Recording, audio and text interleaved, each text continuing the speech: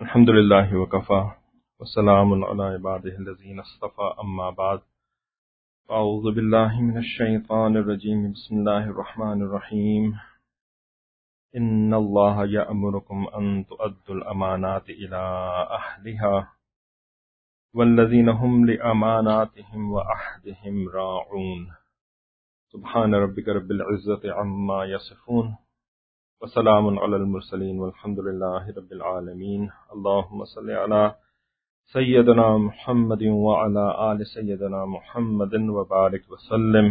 اللهم أرنا الحق حقا وارزقنا اتباعه وأرنا الباطل باطلا وارزقنا اجتنابه. ربنا زدنا علما. اس جمعے کی مجلس کے اندر ہم مکارم اخلاق حضرت ذوالفقار احمد نقشبندی دامت برکاتہم کی کتاب میں سے پڑھا کرتے ہیں. مکارم اخلاق یعنی جو بہترین اخلاق نبی علیہ السلام کو دے کر کے اس دنیا کے اندر بھیجا گیا. ان اخلاق کے درست کیے ہوئے بغیر اللہ تعالیٰ سے انسان کا واصل ہونا، اللہ تعالیٰ سے جڑنا، اللہ تعالیٰ کی محبت کا حاصل کرنا یہ محال ہے. اخلاق ان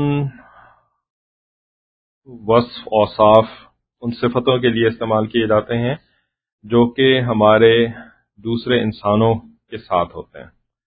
یعنی اللہ رب العزت کے ساتھ انسان کا عبادت والا تعلق ہوتا ہے، نبی علیہ السلام کے ساتھ ایمان والے کا اطاعت کا تعلق ہوتا ہے کہ جو نبی علیہ السلام نے فرمایا، حکم کیا، اس کی اطاعت کرے. اور دیگر انسانوں کے ساتھ انسان کا جو ہے وہ اخلاق والا تعلق ہوتا ہے، خدمت والا تعلق ہوتا ہے، بہترین معاملات دوسرے انسانوں کے ساتھ ہوتے ہیں. تو انسانوں کے ساتھ معاملات یہ لازمی ہیں اللہ تعالیٰ کو راضی کرنے کے لیے، اس لیے کہ تمام انسان اللہ رب العزت کی ہی برادری ہے، کنبہ ہے. تو ان اخلاق میں سے ہم پچھلی مجلس میں 7واں خلق پڑھنا شروع کر چکے تھے، جو کہ ہمارے مشائخ نے امانت داری کو قرار دیا. 7واں خلق 7th. اس میں امانت کا معنی ہم نے پڑھا تھا، اور امانت کا فقدان یہ حدیث مبارکہ میں تھا کہ یہ امت میں پہلا فتنہ ہوگا، امانت کا فقدان. پھر امانت داری کا انعام ہم نے پڑھا، صداقت اور امانت اپنانے سے رزق میں برکتیں، کیا کیا انعامات ملتے ہیں. رزق کے خزانے آسمانوں پر محفوظ. اچھا ہم کہاں پر تھے؟ ہاں، امانت داری کا فقدان ہم نے غالباً ابھی پڑھنا تھا. پچھلی کلاس میں آخری بات یہ ہوئی تھی کہ نبی علیہ السلام نے فرمایا کہ منافق کی 3 نشانیاں ہوتی ہیں کہ اذا حدث کذب، اذا وعد اخلف، و اذا اؤتمن خان. کہ جب وہ بات کرے تو جھوٹ بولے، جب وعدہ کرے تو اس کی مخالفت کرے، وعدہ خلافی کرے، اور جب اس کو امانت دی جائے تو اس میں خیانت کرے. اس کے اوپر کافی تفصیلی بات ہوئی تھی پچھلے مجلس کے اندر. آگے فرماتے ہیں کہ ایک حدیث مبارکہ میں ہے، بلکہ یہ بھی ہم نے پڑھ لیا تھا کہ ان اول ما یرفع من هذه الامه الحیاء والامانۃ، کہ سب سے پہلی چیز جو امت میں سے اٹھائی جائے گی وہ حیا ہوگی اور امانت داری ہوگی. بس تم اللہ تعالیٰ سے ان دونوں چیزوں کا سوال کرو. امانت داری کا انعام، نبی صلی اللہ علیہ وآلہ وسلم نے ارشاد فرمایا، من اؤتمن علی امانۃ، کہ جس بندے کو امانت دی گئی، یعنی کسی نے اس کے پاس کوئی چیز امانتاً رکھی، کوئی مال تھا، کوئی اسباب میں سے کوئی چیز تھی، یا کوئی سیکرٹ تھا، کوئی چیز اس نے اس کو امانتاً بتائی اپنے بارے میں، اپنے کسی معاملے کے بارے میں، فَأَدَّاهَا، تو اس نے امانت ادا کر دی. یعنی اس میں خیانت نہیں کری، جب اس نے اس چیز کو اس سے واپس مانگا تو اس نے ادا کر دی. وَهُوَ قَادِرٌ عَلَىٰ أَلَّا يُؤَدِّيَهَا، حالانکہ وہ اس بات پر قادر تھا کہ اگر ادا نہ کرنا چاہتا تو نہ کرتا. یعنی کوئی فورسفلی اس سے یہ واپس نہیں لے سکتا تھا، اگر چاہتا تو نہ ادا کرتا، لیکن اس نے ادا کر دی. تو فرماتے ہیں کہ زوجہ اللہ بہا زوجۃ من الحور عین، کہ اللہ تعالیٰ قیامت کے دن حور عین کے ساتھ اس کا نکاح فرمائیں گے. یعنی جنت کی ایک نعمت اس کو عطا فرمائیں گے. مرد ہوگا تو حور عین کے ساتھ اس کا نکاح ہوگا، اور عورت کے ساتھ جو ہے وہ دوسرے اللہ تعالیٰ نے نعمتیں کافی شافی رکھی ہوئی ہیں. فرماتے ہیں کہ یہ وہ حور ہوگی کہ 70,000 حوریں اس کی خادمائیں ہوں گی. یعنی جنت کا ایک بہت بڑا انعام جو ہے وہ ایسے شخص کو ملے گا کہ جو کہ امانت میں خیانت کرنے کے اوپر قادر تھا لیکن اس نے خیانت نہیں کری، واپس کر دی. ایک حدیث مبارکہ میں نبی صلی اللہ علیہ وآلہ وسلم نے کیا خوبصورت کانسیپٹ دیا ہے، اس کو پڑھ کر بندہ حیران ہو جاتا ہے.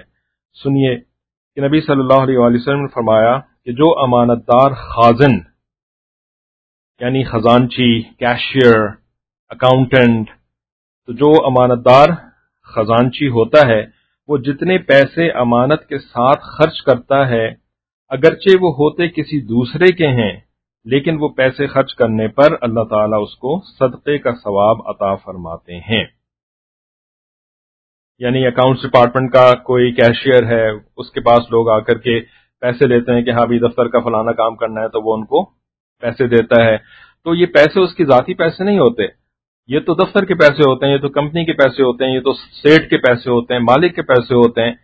لیکن امانت داری کے ساتھ خرچہ کرنے کے اوپر ثواب صدقے کا اس کو مل رہا ہوتا ہے. حیرت کی بات ہے کہ پیسے کسی اور کے ہیں، یہ صرف ان کے ساتھ ٹرانزیکشن کر رہا ہے، مگر یہ ان ٹرانزیکشنز میں بے ایمانی نہیں کرتا، دھوکہ نہیں دیتا، یہ پیسے چراتا نہیں ہے.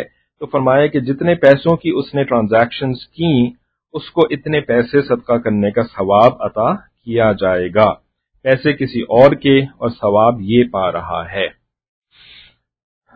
تو ثواب جیسے کہ آپ کو پتہ ہی ہے اور ہم بار بار اس کا ذکر بھی کرتے ہیں تاکہ یاد بھی ہو جائے اور دھیان میں بھی آ جائے، وہ یہ کہ ثواب کیا چیز ہوتی ہے. ثواب جنت کی کرنسی کو کہتے ہیں. جنت کے اندر ڈالر نہیں چلیں گے کہ لوگ ڈالر لے کر کے جنت میں داخل ہوں گے اور پھر ڈالر سے کوئی چیز خریدیں گے کہ ہم مجھے یہ والا محل جو ہے وہ اتنے ڈالر کا ہے، اچھا مجھے دے دو، یا ریال لے کے جائیں گے یا پاؤنڈ لے کے جائیں گے یا روپے لے کر کے جائیں گے. نہیں، بلکہ وہاں پہ جو کرنسی ہوگی وہ ثواب ہوں گے جو کہ ہم نے اس دنیا کے اندر کمائے ہیں اپنی نیکیوں کے ذریعے سے. تو جتنے ثواب جس کے پاس ہوں گے، جتنا ثواب، جتنا کرنسی جنت کی ہوگی، تو اس کے بالمقابل اس کو جو ہے وہ جنت کی نعمتیں مل رہی ہوں گی. تو خزانچی ہے وہ اپنے پیسے خرچ نہیں کر رہا، وہ دوسروں کے پیسے امانت داری کے ساتھ خرچ کر رہا ہے، تو اس کو جنت کی کرنسی مل رہی ہے. اب جنت کی نعمتیں جو ہے وہ اس سے جا کر کے آسانی سے حاصل کرے گا.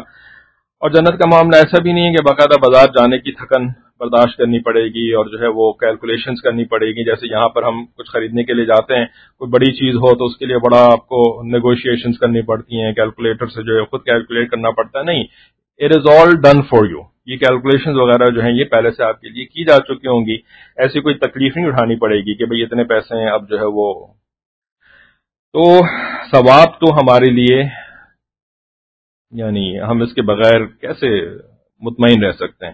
اور ایک اچھا ایمان والا جس کی نظر جنت کے اوپر ہوتی ہے تو اس کا تو دن رات ثواب کے چکر میں ہی گزرتا ہے. جیسے کہ ایک مالا باڑی سیٹ جو بھی آپ کہہ لیں اس کے لیے، تو وہ دن رات جو ہے وہ 99 کے چکر میں ہوتا ہے کہ کسی طرح اس کے 99 روپے جو ہیں وہ 100 بن جائیں، کسی طرح اس کے پیسے جو ہیں وہ بڑھ جائیں. دن رات، دن میں جو ہے وہ دکان کے اندر ہوتا ہے اور رات میں دکان اس کے اندر ہوتی ہے. تو وہ ہر وقت یہی سوچتا رہتا ہے کیسے میں اپنے پیسوں کو بڑھاؤں، کیسے میں اپنے پیسوں کو بڑھاؤں، کیسے میں اپنے پیسوں کو بڑھاؤں. تو ایمان والے کی بھی بالکل یہی حالت ہوتی ہے. ایمان والے کی بھی بالکل یہی حالت ہوتی ہے کہ وہ ہر وقت ثواب کے چکر میں رہتا ہے. میں کسی طریقے سے کوئی ایسا جملہ بول دوں مجھے ثواب مل جائے، کسی کے لیے کوئی ایسا کام کر دوں مجھے ثواب مل جائے، میں اللہ تعالیٰ کی خاطر کوئی کسی گناہ سے اپنے آپ کو بچا لوں جس کے اوپر مجھے قدرت مل گئی تھی تاکہ مجھے ثواب مل جائے. تو یہ ایک تھاٹ پروسیس ہوتا ہے، بالکل وہی تھاٹ پروسیس کہ جیسے کہ ایک دنیا دار انسان کا مال پیسے کے بارے میں ہوتا ہے. تو اب ہمارے لیے بہت آسان ہو گیا کہ ہم اپنے گریبان میں جھانک کر کے دیکھ لیں کہ ہمارے ذہن کے اوپر کیا چیز سوار ہے. کیا ہمارے ذہن کے اوپر ثواب سوار ہے یا نہیں ہے؟ یا ہمارے ذہن کے اوپر جو ہے وہ دنیا کا مال پیسہ سوار ہے اور ثواب بالکل بھی سوار نہیں ہے؟ یا یہ کہ ہم جو ہے وہ ذرا سست قسم کے آدمی ہیں، نہ دنیا کا مال پیسہ ہمارے اوپر سوار ہے نہ جو ہے وہ ثواب ہمارے اوپر سوار ہے. تو ایسا شخص جو ہے نا، اس کو تو کہتے ہیں نہ ادھر کا نہ ادھر کا. جس کے اوپر دنیا کا مال پیسہ سوار ہے تو کم از کم دنیا تو اس کو مل جاتی ہے. یہ تو کہیں کا بھی نہیں ہے. کیا ہم ایسے تو نہیں ہو گئے صوفی بننے کے بعد؟ صوفی بننے کے بعد نہ ثواب ہاتھ میں آیا اور نہ جو ہے وہ دنیا کے پیسے ہاتھ میں آئے، تو نہ ادھر کے رہے نہ ادھر کے رہے، نہ خدا ہی ملا نہ وصال صنم. یہ تعلیمات دین اسلام کی ہیں. کتنا خوبصورت دین ہے. اگر نبی صلی اللہ علیہ وآلہ وسلم یہ بات ہمیں نہ سناتے نہ سمجھاتے تو انسانی عقل میں یہ بات نہیں آ سکتی تھی. اور جو اس حدیث پاک کو اچھی طرح اپنے ذہن میں بٹھا لے گا تو پھر وہ مالک کے ایک ایک پیسے کا حساب رکھے گا، اس کے نفع کا بھی خیال رکھے گا، اس کے نقصان کا بھی خیال رکھے گا. اس کے ایک پیسے کے نقصان پر اس کا دل تڑپے گا، یہ پریشان ہوگا، اس کی راتوں کی نیندیں اڑیں گی کہ کیوں ایک پیسے کا نقصان ہو رہا ہے. مالک کے پیسے کا نقصان ہو رہا ہوگا اور اس کے ثواب کا نقصان ہو رہا ہوگا کہ اس کا ثواب جا رہا ہے. ایک حدیث مبارکہ میں ہے کہ سچا اور امانت دار تاجر قیامت کے دن نبیوں اور شہیدوں کے ساتھ اٹھایا جائے گا. یعنی معاملات کو انسانوں کے درمیان اور معاشرے کے اندر جو معاملات ہوتے ہیں ان کو ہمارے دین نے، نبی علیہ السلام نے اتنی بڑی اہمیت دے کر کے ہمارے سامنے بیان کیا کہ جو امانت دار تاجر ہوگا وہ قیامت کے دن نبیوں اور شہیدوں کے ساتھ. تو نبی تو بھائی ایسے ہی، اس نبیوں سے افضل تو کوئی انسان ہو ہی نہیں سکتا. اور شہداء ایسے ہیں کہ جن کے لیے اتنے بڑے بڑے جنت کی نعمتوں کا وعدہ، اور شہید کو جو ہے وہ مردہ نہ کہو، اس کو درست کیا جاتا ہے. اور یہ صاحب جو ہیں وہ بزنس مین ہیں، خالی یہ اپنی دکان چلا رہے ہیں، اپنا کاروبار کر رہے ہیں، لیکن اگر امانت داری کے ساتھ اور سچائی کے ساتھ کر رہے ہیں تو اتنا بڑا مقام و مرتبہ اس کو ملے گا. تو فرمایا کہ امانت میں خیانت نہ کرنے کی وجہ سے اور سچ بولنے کی وجہ سے اللہ تعالیٰ اس کو انبیاء اور شہداء کے ساتھ کھڑا فرمائیں گے. تو ایک اسلامی معاشرہ جو ہوتا ہے نا، تو اس کی تو بنیاد ان چیزوں کے اوپر پڑتی ہے، سچائی کے اوپر، دیانتداری کے اوپر، اور آخرت کے اوپر یقین. جیسے کہ سورہ بقرہ کے بالکل ابتدا میں اللہ رب العزت جہاں پر ایمان والوں کی تعریف بیان فرماتے ہیں تو وہاں پر جہاں پر آخرت کا ذکر آتا ہے نا تو وہاں پہ کیا فرماتے ہیں؟ وَبِالْآخِرَةِ هُمْ يُوقِنُونَ، کہ آخرت کے اوپر ان لوگوں کا یقین ہوتا ہے. اور یقین کا مطلب یہ ہوتا ہے کہ صرف اندیکھی بات کے اوپر کی تصدیق نہ کرنا. جیسے کہ اللہ کی تصدیق ہم نے اللہ تعالیٰ کو دیکھا نہیں ہے. نبی علیہ السلام نے بتایا کہ اللہ تعالیٰ ایک ہی ہے، ان کو کسی ہیلپر کی، کسی جو ہے وہ پارٹنر کی ضرورت نہیں ہے. ہم نے نبی علیہ السلام کی بات کے اوپر ایمان لایا. اقرار باللسانی و تصدیق بالقلب، دل سے بھی ہم نے ان کی تصدیق کری اور زبان سے بھی ان کا اقرار کر لیا. ہم نے ملائکہ کے اوپر دل سے بھی تصدیق کر دی اور زبان سے بھی اس کا اقرار کر لیا، حالانکہ ہم نے ملائکہ کو نہیں دیکھا. تو یہ تو ہوتا ہے ایمان لانا، ملائکتہ و کتبہ و رسلہ. لیکن آخرت کے ساتھ ایمان والے کا معاملہ یہ ہوتا ہے کہ وہ صرف ایمان نہیں لاتا بلکہ اس کو یقین ہوتا ہے اس بات کا، جو کہ ایمان کا جو ہے وہ سب سے اونچا درجہ ہے، کہ گویا کہ آپ کسی چیز کو دیکھ رہے ہیں. ایمان تو اندیکھی چیز کے اوپر لایا جاتا ہے نا، آخرت کے اوپر تو یقین، گویا کہ آخرت آپ کے سامنے ہر وقت، آپ کے یعنی نظر کے سامنے، ہر وقت آپ کی سوچ کے اوپر سوار ہے، جس کو کہتے ہیں ہم اردو میں سوچوں پہ سوار رہنا آخرت کا. تو یہ جو آخرت کا یقین ہے نا، یہ اسلامی معاشرے کی بنیاد ہے. اس یقین کے بغیر اسلامی معاشرہ بن ہی نہیں سکتا. چلنا تو دور کی بات ہے، پہلے بنے گا تب چلے گا نا. تو اگر آخرت کے اوپر یقین نہیں ہے، بس ایک جو ہے وہ روایات ہیں کہ بس آپ کے والدین ایسے ہی کیا کرتے تھے، یا آپ کے دادا ایسے کیا کرتے تھے، یا آپ کے جو ہے وہ پڑوسی ایسے کیا کرتے تھے، یا مسجد کو جو ہے وہ امام صاحب ایسے کیا کرتے ہیں، تو آپ جو ہے وہ دیکھا دیکھی جو ہے وہ سارے کام ویسے کر رہے ہیں جیسے کہ آپ کے ارد گرد کے لوگ کر رہے ہیں، آپ کے خاندان والے لوگ کر رہے ہیں، لیکن آخرت کے ثواب کی وجہ سے نہیں کر رہے، یا آخرت کے عذاب کے ڈر کی وجہ سے نہیں کر رہے. تو یہ تو بے بنیاد اسلامی معاشرہ ہے. بالکل اس معاشرے کی کوئی بنیاد نہیں ہے، اور جس چیز کی کوئی بنیاد نہیں ہوتی نا تو پھر وہ کھڑا نہیں رہ سکتا، وہ قائم نہیں رہ سکتا. تو اس وجہ سے دین اسلام کی بنیاد بنانے کی ہمیں ضرورت ہے کہ ہم آخرت کے اوپر یقین خود بھی رکھیں اور ہم اپنی اولادوں کا یقین بنائیں اس آخرت کے اوپر. ہم ایسی بات کریں اور ایسے بیہیو کریں اپنے گھروں کے اندر، اپنے معاملات کے اندر، کہ دیکھنے والے جو ہے نا وہ ان کو پتہ لگ جائے کہ بھئی یہ جو کام فلانے صاحب کر رہے ہیں نا، یہ تو دنیا کا ان کو کوئی نفع نہیں نظر آ رہا، کیا ملے گا ان کو ایسا کام کرنے سے. تو یہ اگر کہہ رہے ہیں کہ ہاں میں تو اللہ کے رضا کے لیے اور آخرت کے ثواب کے لیے کر رہا ہوں، تو لوگوں کو بھی اندازہ ہو جائے کہ ہاں واقعی اس کے علاوہ اور کوئی ریزن نہیں بن سکتی کہ یہ والا کام کر رہے ہیں، یہ ایسے کام کر رہے ہیں، یہ ایسی قربانی دے رہے ہیں، یہ ایسے جو ہے وہ لوگوں کی ملامتیں برداشت کر رہے ہیں، یہ ایسے جو ہے وہ لوگوں کے لیے جو ہے وہ بڑھ بڑھ کر کے ان کے لیے نیکیاں کر رہے ہیں. یہ تو آخرت ہی کا ثواب ہو سکتا ہے اور تو ان کو کوئی فائدہ نہیں ہو رہا. تو اس کو کہتے ہیں یقین بنانا، جس کو کہ ہمارے تبلیغی بھائی جو ہے نا وہ ایمان کی محنت بھی کہتے ہیں. یہ ایمان کی محنت ہے، یہ یقین کی محنت ہے. بدقسمتی سے ہم جس دور، جس زمانے کے اندر زندہ ہیں، یہ ہے ہمارا غلامی کا دور، یہ ہمارا غلامی کا زمانہ ہے. اور اس غلامی کے زمانے میں جو ہے نا وہ کافروں نے تمام اسباب ویسے ہمارے اوپر مسلط کر دیے ہیں کہ جس سے کہ یہ یقین نہ بن سکے، یہ یقین بن ہی نہ سکے. اور اگر کسی کا کسی نہ کسی وجہ سے بن گیا تو اس کو توڑو. یقین کو توڑنے والا یہ زمانہ ہے، اس ایمان کو توڑنے والا. کچل کچل کر کے ایمان جو ہے وہ بچوں کے اندر سے نکالو، آخرت کے یقین کو نکالو. تو اس وجہ سے ہم ایسی حرکتیں کرتے ہیں، ہم ایسی باتیں کرتے ہیں، ہم ایسے بیہیو کرتے ہیں کہ جس سے کہ چھوٹا بچہ جو کہ ایک ایمان والا ہوتا ہے، اللہ تعالیٰ نے اس کو ایمان کی صفت دے کر کے اس دنیا کے اندر پیدا کیا ہوتا ہے، تو اس کا جو ایمان ہے نا وہ ختم ہو جاتا ہے جس کے ساتھ وہ دنیا کے اندر آیا ہوتا ہے. یہ تو یعنی یہ جو آخرت والی چیز ہے، this has absolutely no reality, اس کی کوئی حقیقت نہیں ہے. یہ بس جو ہے نا وہ زیادہ سے زیادہ اگر بہت دیندار ہوں گے تو مجلس کے اندر جو ہے نا وہ بیان کی حد تک یہ چیز ہے. یہ جو ہے نا وہ اجتماع کے اندر کرنے والی باتیں ہیں، یہ جو ہے نا وہ تعلیم کے اندر پڑھنے والی باتیں ہیں. ان کا پریکٹیکل لائف کے ساتھ کوئی تعلق ہے ہی نہیں. When in Rome do as the Romans do.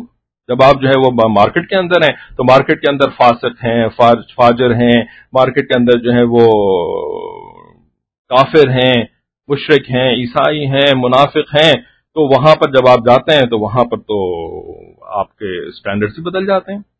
جو اسٹینڈرڈ آپ کے بظاہر بیان کے اندر بیٹھے ہوئے اسٹینڈرڈ بن رہے تھے کہ ہاں جی ایمان ہوتا ہے، آخرت کے اندر ثواب ہوگا، عذاب ہوگا، مارکیٹ میں گئے سارے کے سارے اسٹینڈرڈز ختم. وہاں پہ تو جو مارکیٹ میں معاملہ چل رہا ہے وہی معاملہ چلے گا.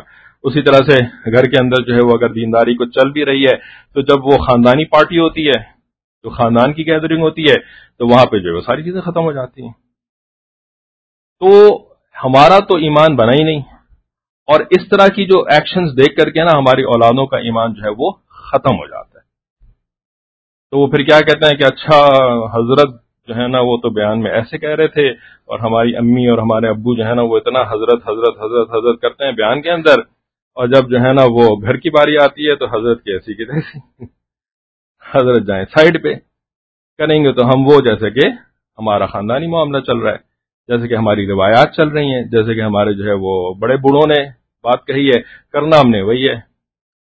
تو پھر بچہ ہوتا ہے نا، بچہ تو اس کے اندر یہ کمپلیکسٹی نہیں ہوتی ہماری والی کہ کہاں پہ کیسے بیہیو کرنا ہے اور کہاں پہ کیسے بیہیو کرنا ہے. وہ تو ایک سمپلسٹک قسم کی ایک پرسنالٹی ہوتی ہے، وہ دیکھ کر کے اس کے دماغ میں ایسی وائرنگ بن جاتی ہے کہ ہاں بھائی یہی ہے، یہی ریالٹی ہے.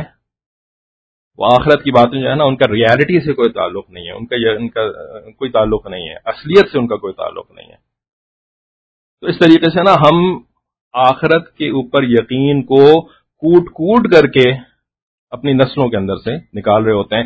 کافر کو زیادہ محنت کرنے کی ضرورت نہیں ہے. یہ لارڈ میکالے کو بھی ہم جو بہت برا بھلا کہتے رہتے ہیں نا، لارڈ میکالے کو زیادہ محنت کرنے کی ضرورت نہیں ہے ہمارے اوپر.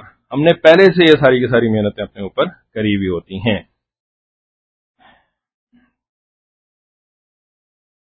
نبی صلی اللہ علیہ وسلم کو کفار صادق اور امین کے لقب سے پکارتے تھے، یعنی یہ سچ بولتے ہیں اور امانت میں خیانت نہیں کرتے.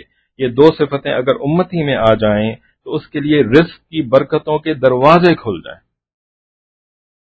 پچھلے دنوں نا ہم نے کچھ بقراتیہ جھاڑی کہ بھئی ہمارے اندر یہ خرابیاں ہیں، ہم جو ہے وہ اپنی اصلاح کی طرف بالکل متوجہ نہیں ہیں، اور ہم جو ہے وہ دید قصور کا دوسروں کو تو بتاتے رہتے ہیں، لیکن ہماری نظر اپنے قصور کے اوپر کبھی بھی نہیں ہوتی، ہماری دوسروں کے اوپر ہوتی ہے۔ تو ہم نے جو ہے نا وہ کسی کو بھیجا، کچھ لوگوں کو بھیجا، تو ان میں سے کسی ایک کا جواب آیا۔ میں نے کہا حضرت آپ یہ کون سی باتیں کر رہے ہیں؟ اس وقت کراچی شہر کے اندر جو ہے نا وہ ہر بندہ جو ہے نا وہ تو دال روٹی کے چکر کے اندر پریشان ہے، سارا دن جو ہے وہ دال روٹی کی فکر کے اندر ہی گزر جاتا ہے۔ یہ ساری باتیں جو ہے وہ کس کے پاس وقت ہے کہ وہ ان ساری باتوں کو سوچے، ان ساری باتوں کو سمجھنے کی کوشش کریں؟ ٹھیک ہے، تو ہم جو ہے وہ ان چکروں سے ہی باہر نہیں نکل آ رہے، کیسے جو ہے وہ ہمیں دشمنوں نے جو ہے وہ ان چیزوں کے اندر پھنسا دیا ہے کہ ہم جو افضل چیزیں ہیں اور بڑی چیزیں ہیں اور بڑی باتیں ہیں ان کے لیے ہمارے پاس وقت ہی نہیں باقی بچا۔ تو ان کو پھر سمجھایا ہے کہ بھائی یہ اللہ تعالیٰ کی بہت بڑی نعمتوں کی ناشکری ہے، ٹھیک ہے، کیونکہ اللہ تعالیٰ نے ہمیں بہت سارے رزق کے اسباب دیے ہوئے ہیں، ہم اللہ تعالیٰ کی نعمتوں کی ناشکری کرتے ہیں، اس وجہ سے ہمارے اوپر یہ حالات آئے ہوئے ہیں نا، کہ اتنی آسانی سے جو ہے وہ کوئی ہمارے ملک کی معیشت کو جو ہے وہ کیسے جو ہے وہ اپنے شکنجے کے اندر جکڑ لیتا ہے، اور ہمیں جو ہے وہ یعنی جو اپنے پاس موجود وسائل ہیں انہی سے فائدہ نہیں اٹھانے دیتا۔ پاکستان اللہ کا ملک کہہ دیا ہوا کہ جی اس کے اندر سونے کے ذخیرے بھی موجود ہیں، اس کے اندر جو ہے وہ کوئلے کے ذخیرے بھی موجود ہیں، اس کے اندر جو ہے وہ نہ جانے کیا کیا معدنیات موجود ہیں، تیل بھی موجود ہے بڑی تعداد کے اندر۔ پاکستان کے ساحل کے اوپر اتنا بڑا جو ہے وہ تیل کا کنواں دریافت ہو گیا کہ جی پتہ چلا اب یہ تو پاکستان جو ہے نا وہ سب کو پیچھے چھوڑے آئے گا، پتہ چلا جی کہ بند، کچھ نہیں کر سکتے آپ، جسٹ forget about it، آپ اس کے بارے میں بات ہی نہ کریں۔ تو ایسا تسلط، ایسا جو ہے وہ اللہ تعالیٰ نے کافروں کو، ہمارے دشمنوں کو ہمارے اوپر جو یہ دے دیا ہے، تو ہم یہ نہیں دیکھتے کہ ہم کیسے کیسے اللہ تعالیٰ کی نافرمانی کر رہے ہیں، ہم کیسے کیسے اللہ کے حکموں کو توڑ رہے ہیں، اللہ کے دین کو ہم نے کیسا مذاق بنا کر کے رکھا ہوا ہے۔ تو بھائی جو اصل وجہ تھی اس وجہ کو ہم نہیں دیکھتے۔ تو اللہ تعالیٰ نے تو رزق جو ہے وہ ہمارے لیے رکھا ہوا ہے نا، تو رزق کی برکتوں کے دروازے کھل جائیں گے اگر ہم سچ بولنا شروع کر دیں گے۔ من حیث الامت جو ہے وہ ہم جھوٹ بول رہے ہوتے ہیں، دھوکہ دے رہے ہوتے ہیں اور بددیانتی کر رہے ہوتے ہیں، تو پھر اور کیا ایکسپیکٹ کرتے ہیں آپ؟ تو فرمایا کہ ہم خیانت اس لیے کرتے ہیں کہ ہوس ہوتی ہے، حرص ہوتی ہے، مال سمیٹنے کی خواہش ہوتی ہے، یہ دنیا کی محبت ہوتی ہے کہ جس کی وجہ سے انسان یہ کام کر رہا ہوتا ہے، مگر ہم ایک بات بھول جاتے ہیں کہ ہمارا رزق اللہ کے پاس ہے اور اللہ تعالیٰ نے اس کو دنیا میں نہیں رکھا۔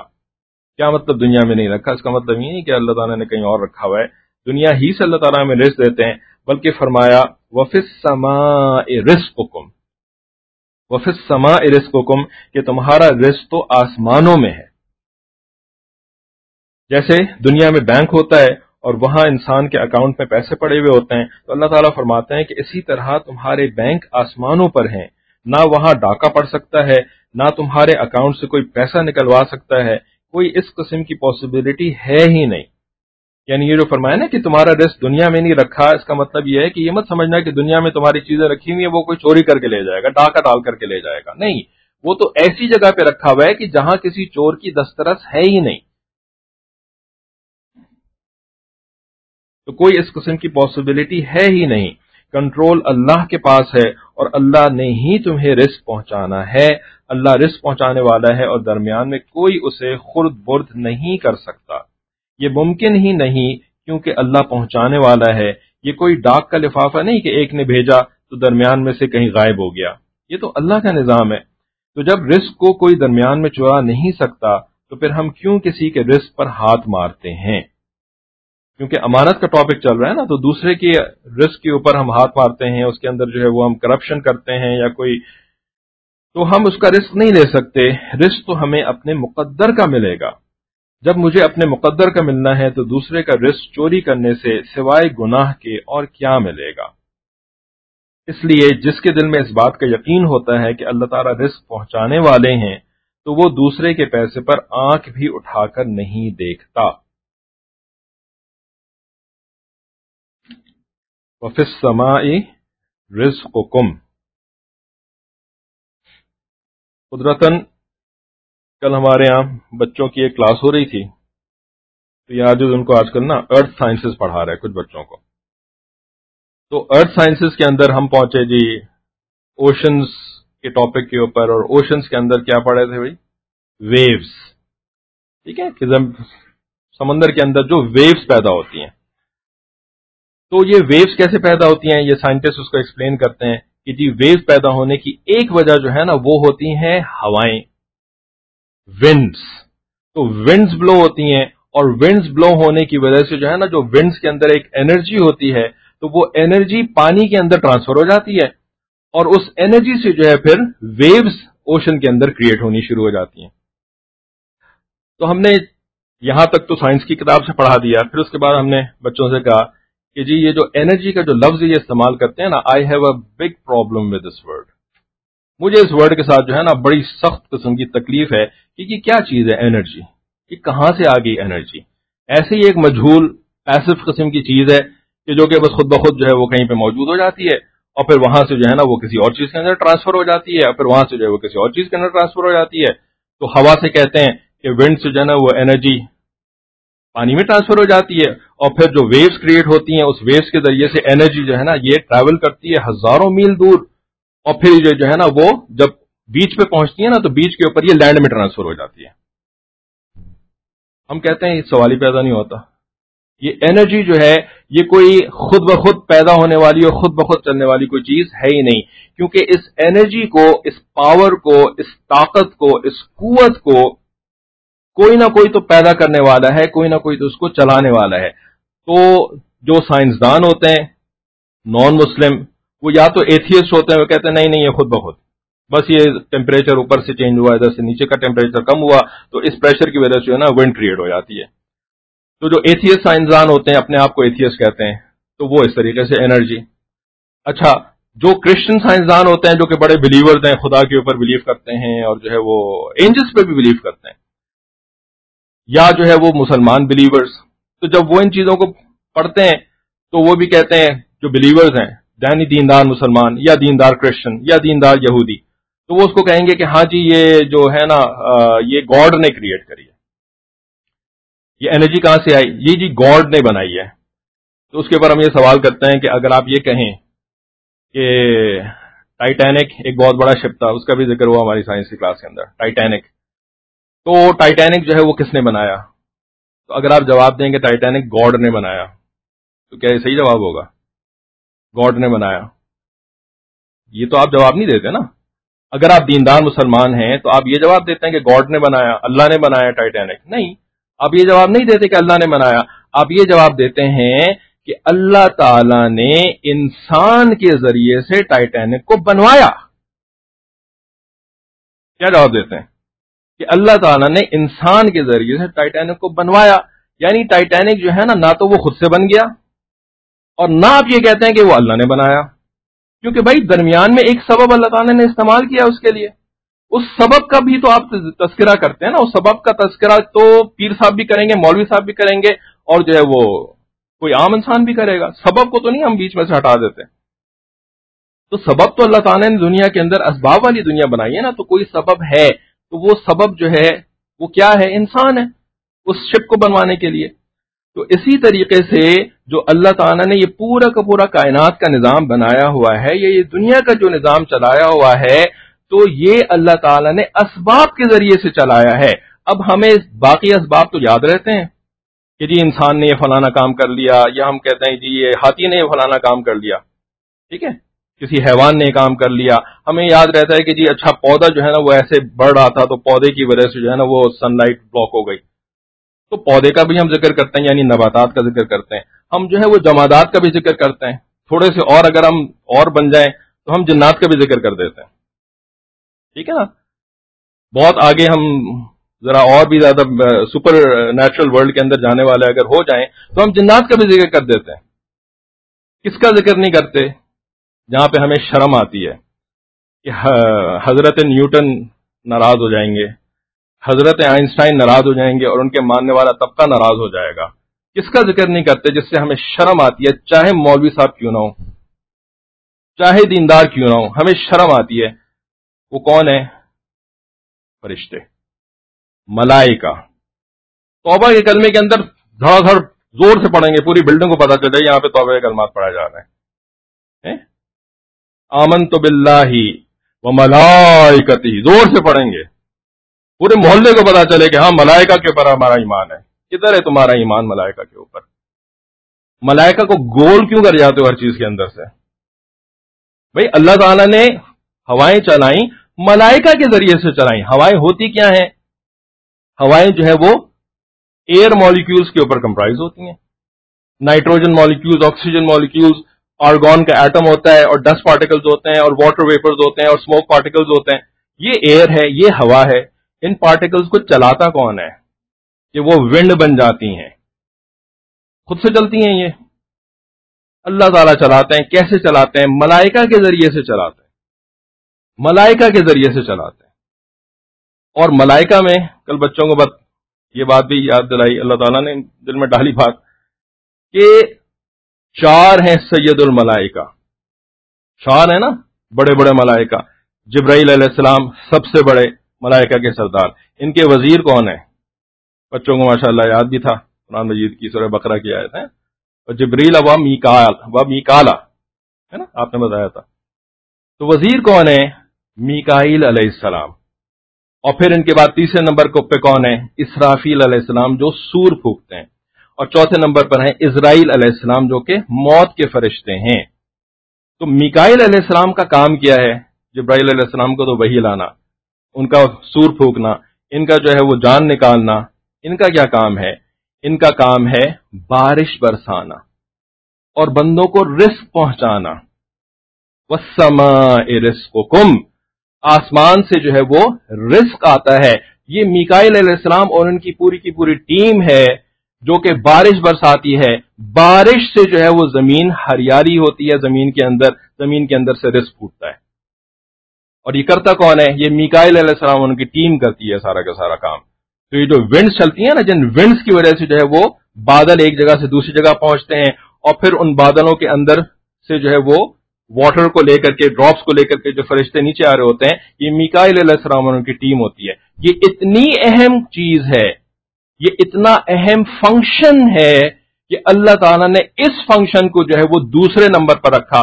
سب سے اہم ہے وحی، جو کہ جبرائیل علیہ السلام کا کام ہے، جو کہ روحانی رزق کا کام ہے، روحانی کامیابی کا کام ہے. وہ وحی کا کام جبرائیل علیہ السلام کو دیا. دوسرا نمبر کس کا ہے؟ میکائیل علیہ السلام کا نمبر ہے، جسمانی رزق. اور یہ پانی کے ذریعے سے آتا ہے. اللہ تعالیٰ خود فرما دیتے ہیں وَجَعَلْنَا مِنَ الْمَاءِ كُلَّ شَيْءٍ حَيٍّ أَفَلَا يُؤْمِنُونَ. پھر بھی تم ایمان نہیں رکھتے؟ ہم نے پانی کے ذریعے سے ہر چیز کو پیدا کیا. تو جو ہمارے کھانے پینے کا سامان ہے، جو کچھ بھی ہے، سب کے اندر پانی موجود ہے. ہر چیز اللہ تعالیٰ نے پانی سے پیدا کی ہے. تو یہ رزق جو ہے وہ ہمارا آسمانوں سے ہماری زمین کے اندر آتا ہے. اور یہ نظام کون چلاتا ہے؟ اللہ رب العزت اپنے فرشتوں کے ذریعے سے نظام چلواتے ہیں. تو کفر کا کیا نظام ہے، کفر کا کیا ایجنڈا ہے، کفر کا کیا منصوبہ ہے کہ اللہ تعالیٰ کو ان کے ذہنوں سے نکالو، یا تو ان کو بنا دو پیور ایتھیسٹ. پیور ایتھیسٹ یہ اللہ کا انکار ہی کرتے ہیں، بس جی خود بخود ہو رہا ہے، پتہ نہیں کیسے ہو لیکن ہو رہا ہے، بس ہمیں سمجھ میں نہیں آ رہا ہے لیکن ہو رہا ہے، خود بخود ہی ہو رہا ہے. لیکن اگر یہ نبی علیہ السلام کے ساتھ تھوڑا سا جڑ جائیں، مولویوں کے ساتھ تھوڑا سا جڑ جائیں، مشائخ کے ساتھ تھوڑا سا جڑ جائیں نا، اور یہ پھر اللہ کا انکار کرنے سے جو ہے نا یہ باز آ جائیں اور یہ اللہ اللہ کرنا شروع ہو جائیں، تو اگلا حربہ کیا استعمال کرتے ہیں کہ یہ فرشتوں کا انکار کریں، کیونکہ اللہ کے بعد فرشتوں کا نمبر آتا ہے. آمنت باللہ و ملائکتہ، فرشتوں کا. اچھا یہ فرشتوں کا انکار کریں، یہ فرشتوں کا کوئی ایگزسٹنس نہیں ہے اس دنیا کے اندر. ساری چیزیں جو ہے نا یہ لاز آف موشن کے ذریعے سے ہو رہی ہیں، اور فلانے کیلکولیشن کے ذریعے سے ہو رہی ہیں، اور فلانے انرجی کے ذریعے سے ہو رہی ہیں، اور فلانے طاقت کے ذریعے سے ہو رہی ہیں. اور ہم جو ہے وہ اتنا دیندار ہونے کے باوجود، اتنا مولوی ہونے کے باوجود، ہم انہی کی زبان بولنا شروع ہو جاتے ہیں، ہم انہی کی لینگویج بولنا شروع ہو جاتے ہیں.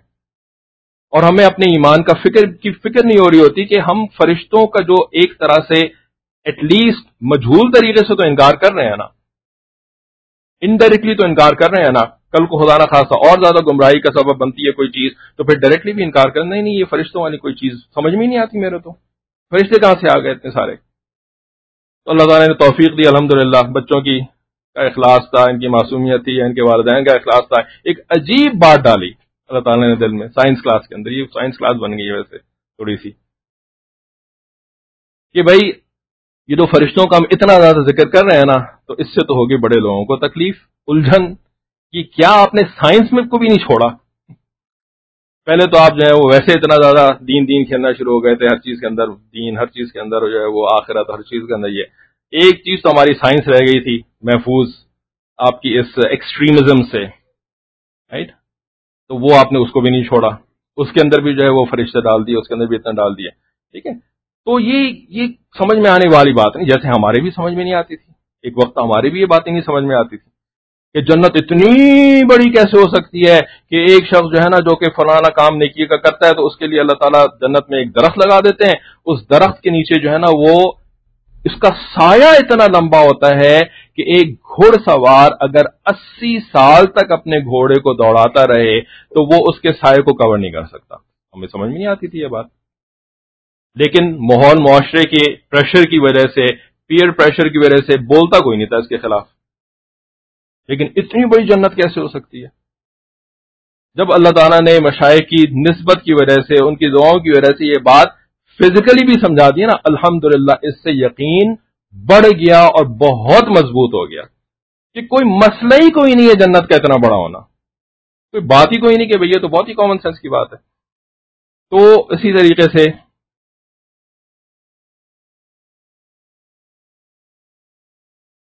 کہ بھئی یہ جو جتنے واٹر مالیکیولز ہوتے ہیں یہ سارے کے سارے جو ہے نا وہ فرشتے چلا رہے ہیں.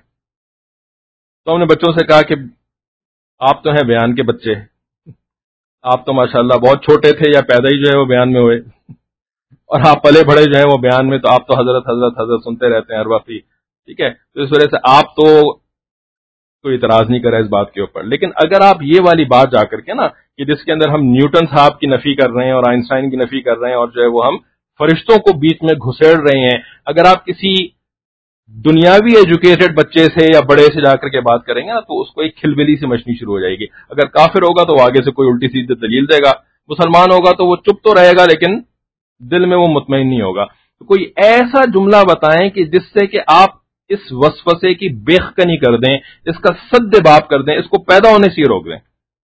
کوئی ایسی بات بتائیں. تو اس کے اوپر بچوں نے پھر مختلف قسم کی باتیں کریں, لیکن ہم نے کہا کہ دیکھیں ہم یہ تو نہیں کہہ رہے کہ یہ جو مالیکیولز ہیں, ایئر مالیکیولز جو ہیں, تو ان مالیکیولز کو چلانے کے لیے کوئی بہت ٹائنی ٹائنی ٹائنی جو ہے نا وہ روبوٹس بنائے کسی نے, بہت چھوٹے روبوٹس چائنا نے بنا دیے. تو وہ چائنا کے جو اتنے چھوٹے چھوٹے روبوٹس ہیں نا یہ مالیکیولز کو چلا رہے ہیں. یہ تو ہم نے نہیں کہا. ایک پانی کا قطرہ اس کے اندر ملینز آف مالیکیولز کہتے ہیں یہ سائنسدان. ہم کہتے ہیں آمنا و صدقنا, ہم نے دیکھا کوئی تھوڑی ہے, لیکن کہتے ہیں ملینز, ہم مان لیتے ہیں, ہمیں کیا ضرورت ہے, انکار کرنے کی بھی ضرورت نہیں ہے. تو ملینز آف مالیکیولز جو ہیں, تو ملینز آف روبوٹس چائنا نے بنائے. تو نہیں بھئی ایسے کیسے, یہ تو بہت آپ دور کی چھوڑ رہے ہیں. امریکہ نے بنا دیے, نہیں آپ بہت دور کی چھوڑ رہے ہیں. امریکہ جو ہے وہ اتنے ٹائنی ٹائنی روبوٹس کیسے بنا سکتا ہے؟ کیا ہم نے یہ کہا کہ چائنا نے یہ روبوٹس بنائے ہیں, چائنا نے جو ہے وہ ایسے کوئی ایجنٹس بنا دیے ہیں جن سے کہ یہ مالیکیولز چل رہے ہیں؟ یا کیا ہم نے یہ کہا کہ جو اللہ کے رسول ہوتے ہیں نا وہ روبوٹس بنا دیتے ہیں جن کو کہ ہم نے فرشتے کہہ دیا, اور وہ فرشتے روبوٹس جو ہیں نا وہ ان مالیکیولز کو چلا رہے ہیں؟ کیا ہم یہ کہہ رہے ہیں؟ نہیں, ہم تو یہ بھی نہیں کہہ رہے کہ اللہ کے رسول صلی اللہ علیہ وسلم نے جو ہے وہ چھوٹے چھوٹے فرشتے بنائے اور وہ جو ہے وہ ایئر مالیکیولز کو چلاتے ہیں تو وہ ونڈ بن جاتے ہیں. نہیں, بلکہ ایک جملہ ہم کہتے ہیں کہ جس سے کہ سارے مسئلوں کا حل ہو جائے گا. اور اللہ نے بعد میں بات دل میں بات ڈالی, بچوں کے سامنے نہیں کری تھی, کہ یہ جو بات ہے نا جس میں جواب ہے ہر سوال کا, یہ بات صدیق اکبر رضی اللہ تعالیٰ عنہ نے بھی کری تھی. یہ بات صدیق اکبر رضی اللہ تعالیٰ عنہ والی ہی بات ہے. کیا کہ بھئی ہم یہ کوئی تھوڑی کہہ رہے ہیں کہ چھوٹے چھوٹے فرشتے اللہ تعالیٰ نے بنا دیا, جو مالیکیولز کا جو نظام تھا وہ پہلے سے بنا ہوا تھا, اب اس نظام کو چلانے کے لیے اللہ تعالیٰ نے چھوٹے چھوٹے فرشتے بنا دیے جو کہ ہر مالیکیول کو لے کر کے چل رہے ہیں. بلکہ ہم تو یہ کہتے ہیں کہ یہ مالیکیولز جو ہیں یہ مالیکیولز بھی اللہ نہیں بنائے ہیں، یہ مالیکیولز بھی تو اللہ نہیں بنائے ہیں، چاہے وہ کتنے ہی ہوں، کتنے ہی چھوٹے ہوں، کتنے ہی لاکھوں کروڑوں اربوں، کوئی تعداد نہیں ہے۔ کس نے بنائے یہ مالیکیولز، یہ ایٹمز، یہ نیوٹرونز، یہ الیکٹرونز، کس نے بنائے؟ سب کچھ اللہ تعالیٰ نے بنایا۔ تو جس اللہ نے ان مالیکیولز کو، ان ایٹمز کو بنایا، تو اس نے جو فرشتے بنا دیے جو کہ ایک ایک مالیکیول لے کر کے چل رہے ہیں، تو اس میں کون سی بڑی بات ہے؟ ابوبکر صدیق رضی اللہ عنہ نے کیا جواب دیا تھا جب نبی علیہ الصلوۃ والسلام معراج سے واپس آئے تھے اور ابو جہل نے جو ہے نا ان کے سامنے آ کر کے کہا تھا کہ دیکھو تمہارا صاحب کیسی کیسی باتیں کر رہا ہے، تمہارے صاحب محمد رسول اللہ صلی اللہ علیہ وسلم یہ کیسی کیسی باتیں کر رہے ہیں کہ ایک ہی رات میں نا وہ بیت المقدس بھی چلے گئے، بیت المقدس سے جو ہے وہ آسمان پہ بھی چلے گئے، وہاں سے بھی واپس آ کر یہ بھی ہو گیا وہ بھی ہو گیا۔ ابوبکر صدیق نے جواب دیا کہ میں تو اس سے بھی زیادہ بڑی بات کے اوپر یقین رکھتا ہوں کہ ان کے پاس ساتوں آسمانوں کے اوپر سے وحی آتی ہے، میں تو اس سے بھی بڑی بات کے اوپر یقین رکھتا ہوں، تمہیں کون سی بڑی بات ہے کہ وہ ہو کر کے آ گئے؟ بالکل ایسے ہی کہ بھئی یہ کون سی بڑی بات ہے کہ فرشتے مالیکیولز کو چلا رہے ہیں، ہم تو اس سے بھی بڑی بات پہ یقین رکھتے ہیں کہ یہ جو مالیکیولر اسٹرکچر ہے، جو اٹامک اسٹرکچر ہے، جو نیوٹرونز ہیں، جو الیکٹرونز ہیں، یہ سارے کے سارے اللہ نہیں تو بنائے، خود سے تو نہیں بن گئے۔ ٹھیک ہے، تو پھر کیا مسئلہ ہے اس کے اندر؟ تو اللہ تعالیٰ نے نا جو ہمارے لیے رزق کا انتظام کیا ہے، یہ بھائی کسی سپرمین نے نہیں کیا، یہ کسی جو ہے نا وہ گورنمنٹ نے نہیں کیا، یہ کسی سوشلسٹ گورنمنٹ نے یا کسی کمیونسٹ گورنمنٹ نے یا کسی کیپٹلسٹ گورنمنٹ نے یا کسی دیندار گورنمنٹ نے یہ ہمارے رزق کا انتظام نہیں کیا کہ بھئی ان سے جو ہے نا وہ کچھ فالٹ رہ گئی ہوگی، کچھ لوگوں کو وہ جو ہے نا وہ اکاؤنٹ فار کرنا جو ہے وہ بھول گئے ہوں گے، یا ان کی پلاننگ جو تھی وہ 5 سال کی 10 سال کی پلاننگ، وہ ان کی پلاننگ جو ہے نا اس کے اندر کچھ نقص رہ گیا ہوگا، انہوں نے اکنامک تھیوریز جو ہے وہ صحیح طریقے سے نہیں سمجھی ہوں گی، اپنے جو ملک کے رہنے والے لوگ ہیں ان کو صحیح طریقے سے اسٹڈی نہیں کیا ہوگا، ان کی طور طریقوں کو صحیح طرح سے اسٹڈی نہیں کیا ہوگا، اس وجہ سے جو ہے نا وہ پورے ملک کے اندر رزق نہیں پہنچ سکے گا، کچھ لوگ جو ہیں وہ محروم رہ جائیں گے، کچھ لوگوں کو زیادہ مل جائے گا۔ نہیں، یہ کسی انسان کا، کسی جن کا، حتیٰ کہ کسی ملائکہ کا بھی کیا ہوا کام نہیں ہے، یہ تو اللہ رب العزت کا کام ہے جس نے چھوٹی سی چھوٹی چیز کو بھی بنایا ہے اور بڑی سے بڑی چیز کو بھی بنایا ہے۔ اللہ تعالیٰ کا سب سے بڑا جو تخلیق ہے وہ اللہ تعالیٰ کا اپنا عرش ہے، اور اللہ تعالیٰ کا عرش کتنا بڑا ہے بات کرنے پہ چلیں تو پھر اس پہ بھی گھنٹے لگ سکتے ہیں، اور معمولی چیز بھی جس کو کہ آپ نظروں سے بھی نہیں دیکھ سکتے، الیکٹرانک مائکروسکوپ سے بھی شاید ان کو دیکھنا مشکل ہی ہوگا، اور بھی اس سے پتہ نہیں کتنی کتنی چھوٹی چیزیں موجود ہیں جس تک انسانیت آج تک نہیں پہنچی، سب کچھ اللہ نے بنایا۔ تو پہلے تو نبی علیہ السلام کے ساتھ محبت ہوتی تھی نا، نبی علیہ السلام سامنے ہوتے تھے تو آپ صلی اللہ علیہ وسلم آمنا و صدقنا، ہر چیز نبی علیہ السلام جو کہیں گے وہ صحیح ہے۔ آج ہمارے درمیان نبی علیہ السلام موجود نہیں ہے، آج ہمارے درمیان جو ہے وہ ایسے اولیاء اور ویسے بہت کم رہ گئے ہیں، تو الحمدللہ ابھی بھی، لیکن قحط الرجال کا دور ہے، بہت کم رہ گئے ہیں، لیکن اللہ تعالیٰ نے اس کو جو ہے وہ سائنٹیفک ڈسکوریز اور سائنٹیفک ایکسپلینیشنز کے ذریعے سے ریپلیس کر دیا ہے۔ لیکن اگر ہم ان چیزوں کو ایمان کی نظر سے دیکھیں تو ہمارا ایمان جو ہے نا وہ یقین کے درجے تک پہنچ سکتا ہے، اگر ہم اس کو ایمان کے درجے سے دیکھیں۔ لیکن بدقسمتی ہماری کیا ہے کہ ہم سائنس پڑھتے بھی ہیں، سائنس پڑھاتے بھی ہیں نا، تو وہ کافروں کی نظر سے دیکھ کر کے، انکار کرنے والوں کی، جو کہ اللہ اور اس کے رسول کا انکار کرتے ہیں، ان کی میتھڈالوجی بھی یوز کرتے ہیں، ان کی ٹرمینالوجی بھی یوز کرتے ہیں، اور ان کی آئیڈیالوجی بھی یوز کرتے ہیں، اور اس کے ذریعے سے جو ہے نا وہ ہم اپنی نسلوں کو سائنس پڑھا کر کے سمجھتے ہیں کہ یہ نسلیں جو ہے نا وہ اچھی مسلمان اور اچھی ایمان والی اور اچھی ہندوستانی اور اچھی پاکستانی بن کر کے نکلیں گی، اور یہ جو ہے نا وہ دین کو لے کر کے دنیا کے اوپر ماشاءاللہ دین پھیلائیں گے۔ ہم تو ان کا یقین توڑ رہے ہوتے ہیں سائنس کو پڑھا کر کے، اس انداز میں پڑھا کر کے۔ تو ایمان والے کا تو بالکل سوچنے کا انداز ہی مختلف ہوتا ہے، دیکھنے کا انداز ہی مختلف ہوتا ہے، وہ ہر چیز کو دوسرے نظر سے دیکھ رہا ہوتا ہے، وہ کافر کی نظر سے ان چیزوں کو نہیں دیکھ سکتا۔ سوال ہی پیدا نہیں ہوتا کہ وہ وہی نظر استعمال کرے جیسے کہ ایک اللہ کا انکار کرنے والا، نبیوں کا انکار کرنے والا جس نظر سے چیزوں کو دیکھتا ہے۔ تو اس کے لیے کوئی پی ایچ ڈی نہیں کرنی ہوتی، یہ کوئی اسلامک سائنٹولوجی کے اندر پی ایچ ڈی کر کے آئیں گے تب جا کر کے اسلام کی طریقے سے سائنس پڑھائیں گے، نہیں. یہ جو علم ہے، یہ سمجھ ہے نا، یہ توفیق من اللہ ہے، یہ اللہ کی توفیق سے آتا ہے. اور یہ کیسے آتا ہے؟ اس کے لیے اللہ کے حکموں کو اہمیت دینی ہوتی ہے، اور اللہ تعالی کے جو بندے ہیں، جو نیک بندے ہیں، ان کی اتباع کرنے کی کوشش کرنی ہوتی ہے. جب ہم اللہ تعالیٰ کے حکموں کو اہمیت دیتے ہیں نا، اور اپنے نفس کو اور اپنے آپ کو، اپنی ذات کو جو ہے نا وہ پست کرتے ہیں، دباتے ہیں، جس کو کہ تزکیہ نفس بھی کہا جاتا ہے،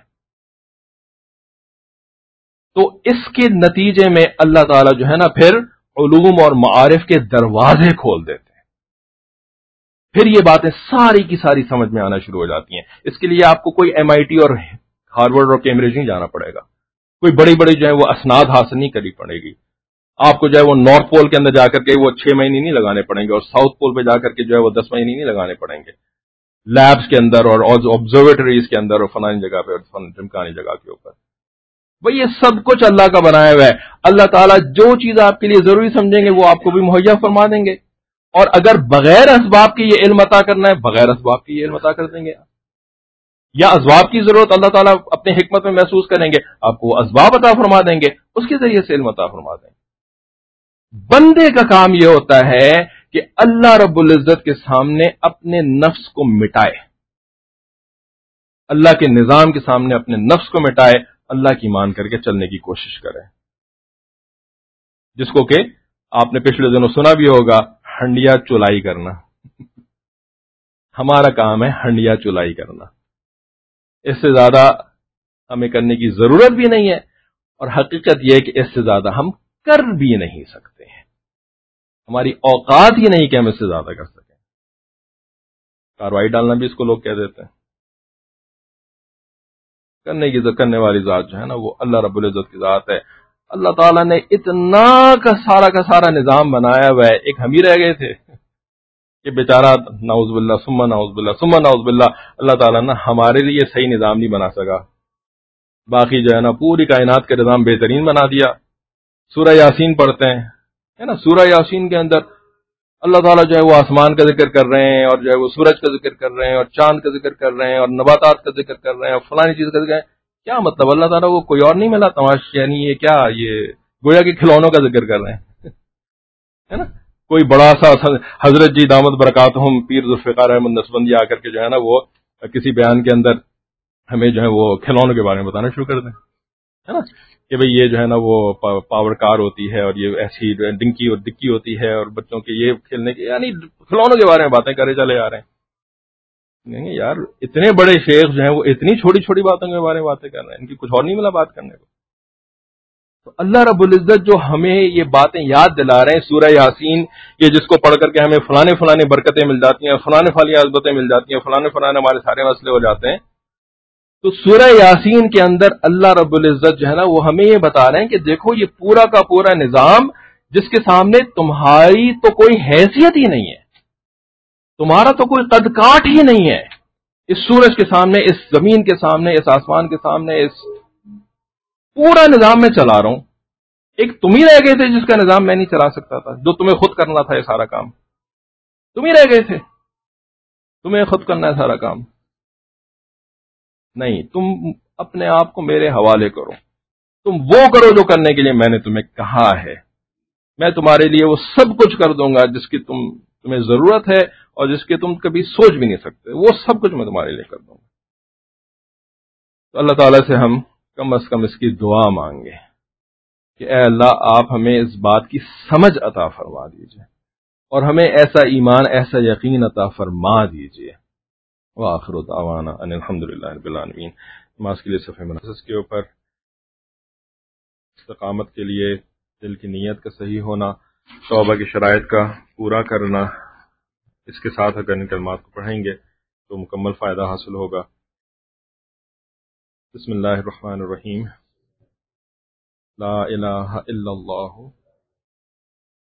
محمد رسول اللہ.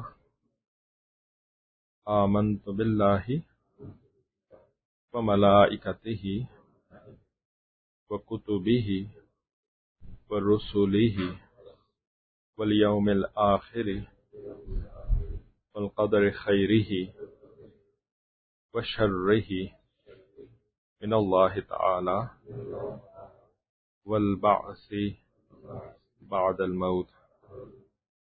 آمنت بالله كما هو بأسمائه وصفاته وقبلت جميع أحكامه إقرار باللسان وتصديق بالقلب. أشهد أن لا إله إلا الله وأشهد أن محمدا عبده ورسوله. أستغفر الله ربي من كل ذنب وأتوب إليه برحمتك يا أرحم الراحمين. اس کے بعد معمولات بتا دیے جاتے ہیں. کل 6 معمولات ہیں نقشبندی سلسلے کے مشائخ کے نزدیک. پہلا معمول صبح شام 100 مرتبہ استغفار کی تسبیح پڑھنا، استغفر اللہ ربی من کل ذنب واتوب الیہ. دوسرا معمول صبح شام 100 مرتبہ درود شریف کی تسبیح پڑھنا، اللہم صلی علی سیدنا محمد وعلی آل سیدنا محمد وبارک وسلم. تیسرا معمول ہے روزانہ قرآن مجید کی کچھ نہ کچھ تلاوت کرنا. ایک پارہ ہو تو بہت اچھا ہے، ورنہ آدھا پارہ یا ربع پارہ جتنا کر سکتے ہیں اپنے مشغولیات کے اندر. قرآن مجید روزانہ پڑھنے کی ترتیب یہ دراصل بنانا، یہ تیسرا معمول ہے. اور چوتھا معمول کہ وقوف قلبی کا اہتمام کرنا، یعنی ہاتھ کام کاج میں مصروف ہوں لیکن دل اللہ کی یاد میں مصروف ہو. یہ تھوڑا سا محنت سے، جد و جہد سے یہ چیز بن جاتی ہے. یہ ایک عادت ہوتی ہے. قدرتاً پچھلے دنوں خواتین میں ایک کلاس ہو رہی تھی، تو اس کے اندر حضرت تھانوی رحمۃ اللہ علیہ کی کتاب سے آج پڑھا رہا تھا، تو انہوں نے یہ مختلف مشکل ٹرمز وغیرہ استعمال نہیں کریں، بہت ہی سادہ الفاظ میں خواتین کو بات سمجھائی ہے. تو اس کے اندر اللہ نے دل میں ایک مثال ڈالی کہ جی جب خواتین جو ہے نا وہ کچن میں کام کر رہی ہوتی ہیں اور انہوں نے جیسے چائے چڑھا دی، تو اب چائے کو جو ہے وہ ابال ہو رہا ہے. اتنے میں انہوں نے کہا کہ میں 15-20 منٹ جب زیادہ تعداد میں ہوتی ہے تو ٹائم لگتا ہے اس کے اندر، تو اب میں 15-20 منٹ کھڑے ہو کر کے کیا اس کو میں غور سے دیکھتی رہوں، تو وہ تو ممکن نہیں ہوتا کسی کے لیے. تو انہوں نے سوچا کہ میں جا کر کے واشنگ مشین میں کپڑے ڈال کر کے آ جاتی ہوں. تو اب جو واشنگ مشین میں کپڑے ڈالنے کا کام کر رہی ہیں، تو ان کا دھیان جو ہے وہ چائے کی طرف لگا ہوا ہے. ہاتھ پیر چائے کی طرف نہیں لگے ہوئے، ہاتھ پیر تو لگے ہوئے ہیں واشنگ مشین میں کام کرنے کی طرف. تو اسی کو ہمارے مشائخ فرماتے ہیں دل کے ہتھ کار ول دل چائے ول. ٹھیک ہے. تو اب جب وہ اس طریقے سے کام تو کاج کر رہی ہوتی ہیں واشنگ مشین کا، لیکن دھیان جو ہے وہ چائے کی طرف لگا ہوا ہے، تو چائے جو ہے نا وہ ابلنے سے پہلے بچ جاتی ہے، اور یہ آرام سے چائے کو چولہا گندا ہونے سے پہلے ہی بند کر دیتی ہیں چولہے کو. اب یہی کام اگر وہ اپنے شوہر صاحب سے کہیں کہ آپ جو ہے نا وہ چائے چڑھا دیں، تو شوہر صاحب نے بھی یہی کہنا ہے کہ میں 15-20 منٹ کھڑا ہو کر کے چائے کو دیکھتا رہوں گا، اتنا تو ٹائم میرے پاس نہیں ہے. تو وہ چلے جائیں گے اپنے ڈیسک کے اوپر، وہاں پہ جا کر وہ کمپیوٹر کے اوپر کام کرنا شروع کر دیں گے. تھوڑی دیر میں شور مچے گا کہ وہی کیا جو آپ سے توقع تھی، چارا چولہا گندا ہو گیا، اب جو ہے اس کو دھونا پڑے گا، اس کو کھولنا پڑے گا، یہ کرنا پڑے گا، وہ کرنا پڑے گا. تو بھئی وہ کام جو کہ خاتون نے بڑی مہارت کے ساتھ کر لیا، یہ شوہر صاحب یہ کام کیوں نہیں کر سکے؟ کہ ان کا ہاتھ بھی جو ہے وہ کارول ہوتا اور دل چائےول ہوتا، یہ کیوں نہیں کر سکے؟ اس لیے کہ ان کو عادت نہیں ہے اس کام کی، یہ روزانہ یہ کام نہیں کرتے. یہ اس طرف جو ہے نا انہوں نے کچھ محنت مجاہدہ نہیں کیا ہوا کہ دھیان جو ہے وہ چائے کی طرف یا باورچی خانے کی طرف لگا سکیں. خاتون یہ کام جو ہے وہ بڑی مہارت کے ساتھ کر لیتی ہیں. تو حضرت تھانوی رحمۃ اللہ علیہ دراصل ہمیں یہی سمجھا رہے تھے کہ تھوڑے دن تک جب تم دھیان بنانے کی کوشش کرو گے نا، تو پھر تمہارا دھیان بن جائے گا. تو عادت لگ جاتی ہے انسان کو، انسان کے لیے ایک چیز سیکنڈ نیچر بن جاتی ہے. تو یہی جو ہے وقوف قلبی کا معمول ہے کہ ہتھ کار ول دل یار ول، یعنی اللہ رب العزت کی طرف ہر وقت دھیان رہے کہ مجھ سے اللہ تعالیٰ کی کوئی نافرمانی نہ ہو. نماز کا وقت ہے تو میں نماز ادا کروں، یہ نہ ہو کہ اللہ کی نافرمانی ہو جائے اور میں نماز چھوڑ دوں. روزے کا وقت ہے تو میں روزہ رکھوں، یہ نہ ہو کہ میں جو ہوں وہ کسی اور کام میں مشغول ہو کر کے فرض روزہ جو قضا کر دوں. زکوٰۃ کا وقت ہے تو میں زکوٰۃ دوں، اسی طریقے سے سچ بولنے کا وقت ہے تو میں سچ بولوں، جھوٹ سے بچنے کا وقت ہے تو میں جھوٹ سے بچوں، کیونکہ یہ سارے کے سارے میرے یار کے احکامات ہیں، میرے یار کی پسند ہے۔ تو یہی وقوف قلبی ہے۔ تو جب ہم مشائخ کے کہنے کے اوپر چند دن اس کے اوپر کوشش کرتے ہیں، دھیان رکھتے ہیں کہ جی حضرت پوچھیں گے تو میں کیا جواب دوں گا کہ وقوف قلبی کیا تھا یا نہیں کیا تھا، تو مجھے اس دن جو ہے وہ شرمندگی اٹھانی پڑے گی۔ تو وہ پھر جب سالک اس کے اوپر تھوڑی دیر محنت کرتا ہے تو اس کا دھیان اس طرف بن جاتا ہے۔ اب وہ ہر چیز کے اندر وہی جیسے بیان میں بات ہو رہی تھی ثواب کا سوچتا ہے، تو یہاں پر جو ہے نا وہ ہر چیز کے اندر اللہ تعالیٰ کے حکم کے ٹوٹنے کی اس کو فکر پڑی رہتی ہے، جو کہ دراصل ثواب کا سبب بھی بن رہی ہوتی ہے۔ تو یہ ہو گیا وقوف قلبی کا معمول۔ اور پانچواں معمول جو ہے یہ ہے کہ آپ نے چائے چڑھائی اور آپ 15-20 منٹ تک چائے کو ہی غور سے دیکھتے رہے، اس کو کہتے ہیں مراقبہ کرنا۔ تو مراقبے کا طریقہ یہ نہیں ہے کہ آپ کے ہاتھ جو ہیں وہ کہیں اور مصروف ہوں اور دل جو ہے وہ کہیں اور مصروف ہو، نہیں، مراقبے کے لیے تو مستقلاً بیٹھنا پڑتا ہے اور صرف اپنے دل کی طرف ہی متوجہ ہو کر کے یہ سوچنا کہ دل سے جو اللہ اللہ اللہ کی آواز نکل رہی ہے، مجھے اس کو جو ہے وہ کیپچر کرنا ہے، مجھے اس آواز کو سننے کی کوشش کرنی ہے۔ تو وہ پھر زیادہ دیر انسان نہیں کر سکتا، 15-20 منٹ ہی اس دور کے اندر انسان اگر مراقبہ باقاعدگی سے کر لینا تو اس کو بہت زیادہ فائدہ ہو جاتا ہے۔ تو یہ ہو گیا پانچواں معمول۔ اور چھٹا معمول جو ہے وہ رابطہ شیخ کا معمول ہوتا ہے۔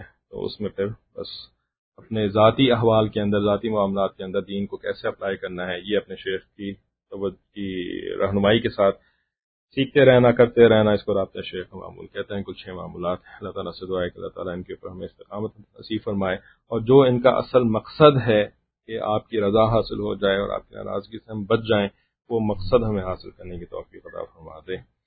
دعا کے لیے سبحان ربی العلی الوہاب، اللہم صلی علی سیدنا محمد وعلی آل سیدنا محمد وبارک وسلم۔ ربنا ظلمنا انفسنا وان لم تغفر لنا وترحمنا لنكونن من الخاسرين۔ ربنا لا تزغ قلوبنا بعد إذ هديتنا وهب لنا من لدنك رحمة إنك أنت الوهاب۔ ربنا لا تؤاخذنا إن نسينا أو أخطأنا، ربنا ولا تحمل علينا إصرا كما حملته على الذين من قبلنا، ربنا ولا تحملنا ما لا طاقة لنا به، واعف عنا واغفر لنا وارحمنا أنت مولانا فانصرنا على القوم الكافرين۔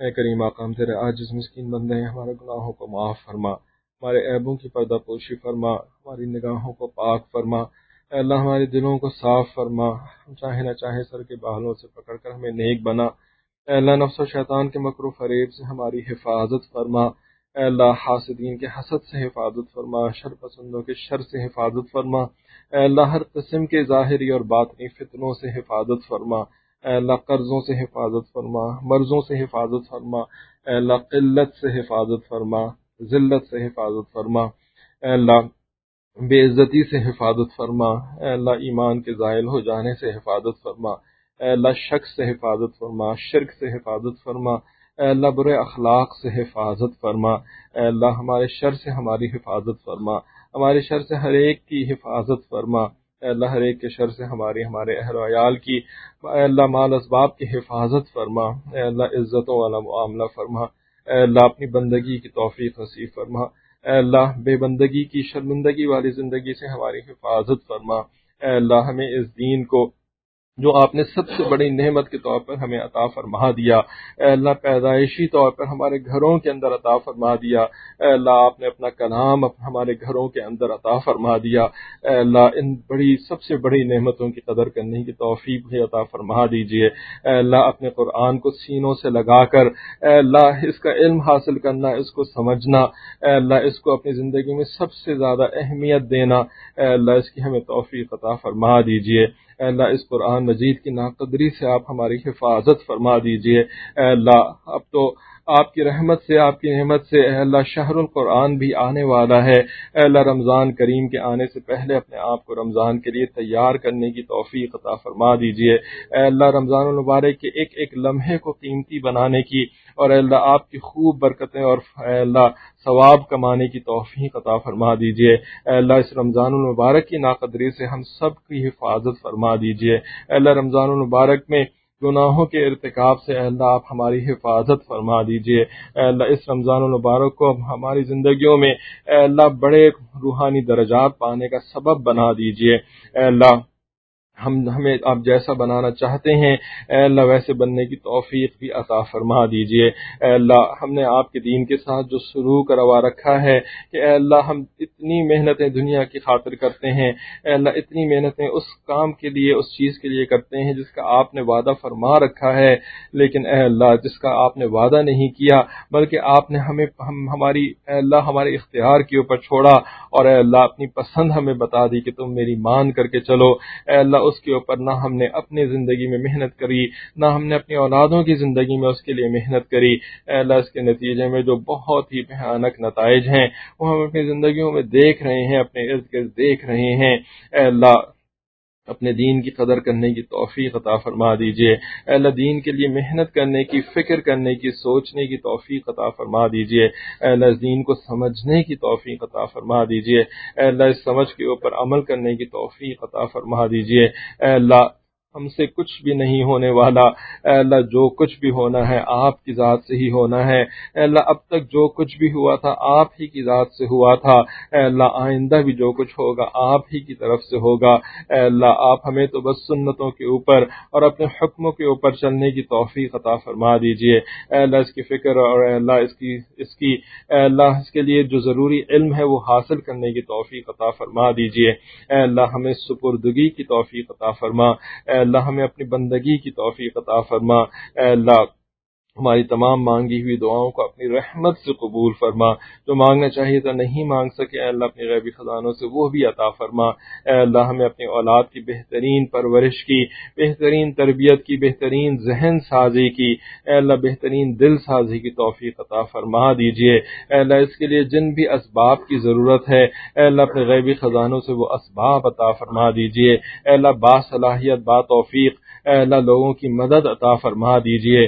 اے اللہ اے اللہ جو بھی ہماری ٹوٹی پھوٹی محنتیں ہیں اے اللہ اپنی رحمت سے ان کو قبول فرما لیجئے۔ اے اللہ ہمارے وقت کے اندر برکت نصیب فرما دیجئے، ہمارے فیصلوں میں برکت نصیب فرما دیجئے۔ اے اللہ قدم قدم اپنی برکتیں شامل حال فرما دیجئے۔ اے اللہ ہمارے راستے میں جو بھی رکاوٹیں ہیں آپ تک پہنچنے کی، چاہے اپنے نفس کی پیدا کی ہوئی ہوں یا اپنے ارد گرد کے انسانوں کی پیدا کی ہوئی ہوں، یا اے اللہ آپ کے دشمنوں کی پیدا کی ہوئی ہوں، اے اللہ ان تمام رکاوٹوں کو دور کرنا آپ کے لیے بہت آسان ہے۔ اے اللہ ہمارے لیے تو یہ ناممکن نظر آتا ہے۔ اے اللہ آپ اپنا خصوصی فضل فرما کر کے ان رکاوٹوں کو دور فرما دیجئے۔ اے اللہ اے اللہ جو کرنے کے تقاضے ہیں اے اللہ ان تقاضوں کو پورا کروا دیجئے۔ اے اللہ ہمیں مرنے سے پہلے اپنی موت کی تیاری کی توفیق عطا فرما دیجئے۔ اے اللہ مرنے سے پہلے اپنی رضا عطا فرما دیجئے، پھر موت عطا فرما دیجئے۔ اے اللہ ہمیں اپنے ساتھ دوستی والی ملاقات عطا فرما دیجئے۔ اے اللہ ہمیں قبر کے عذاب سے محفوظ فرما۔ اے اللہ ہمیں حشر کی سختیوں سے محفوظ فرما۔ اے اللہ پل صراط کے اوپر سے سرعت کے ساتھ گزر جانے کی توفیق نصیب فرما۔ اے اللہ جو بھی مانگنا چاہیے تو نہیں مانگ سکے اے اللہ وہ بھی اپنی رحمت سے قبول فرما، عطا فرما۔ اے اللہ جو ہمارے عزیز و قارب دوست رشتہ دار فوت ہو چکے اے اللہ ان سب کی مغفرت فرما۔ اے اللہ وہ سارے کے سارے اپنی قبروں کے اندر موجود ہوں گے اے اللہ یقیناً اے اللہ آپ کی رحمت کے سائے میں ہی اے اللہ ان کے لیے عافیت ہے۔ اے اللہ اپنی رحمت کا سب کے ساتھ معاملہ فرما دیجئے۔ اے اللہ ہمیں بھی جب آپ قبر میں جانا نصیب فرمائیں، جب بھی ہمارے کے لیے لکھا ہوا ہے تو اے اللہ اس سے پہلے اے اللہ ہماری قبروں کو اپنی جنت کی کھڑکیوں سے مزین فرما دیجئے۔ اے اللہ جہنم کی کھڑکیوں سے اے اللہ ہماری قبروں کی حفاظت فرما دیجئے۔ اے اللہ قبر کے عذاب سے ہم سب کی حفاظت فرما۔ اے اللہ جب ہم عالم برزخ کے اندر جائیں تو اے اللہ اپنے مشائخ کے سامنے ہمیں سرخرو فرما۔ اے اللہ ان کے سامنے اے اللہ ہم کم از کم اس عزت کے ساتھ کھڑے ہو سکیں کہ جیسا کہ ہم نے آپ سے دین پایا تھا اے اللہ کہ ہم نے ویسے ہی دین اپنی زندگی کے اندر بھی لاگو کرنے کی کوشش کری اور آئندہ اپنی نسلوں تک بھی ویسا ہی دین پہنچانے کی کوشش کریں۔ اے اللہ اس کی ہمیں توفیق عطا فرما دیجئے۔ اے اللہ دین کو بدل دینے کی گناہ کبیرہ سے اے اللہ اس کی عظیم غلطی سے اے اللہ ہم سب کی حفاظت فرما دیجئے۔ اے اللہ فتنہ دجال سے ہم سب کی حفاظت فرما دیجئے۔ اے اللہ ہماری دعاؤں کو اپنی رحمت سے قبول فرما. ربنا تقبل منا انك انت السميع العليم وتب علينا انك انت التواب الرحيم. وصلى الله تعالى على خير خلقه سيدنا محمد وعلى آله وأصحابه أجمعين برحمتك يا أرحم الراحمين.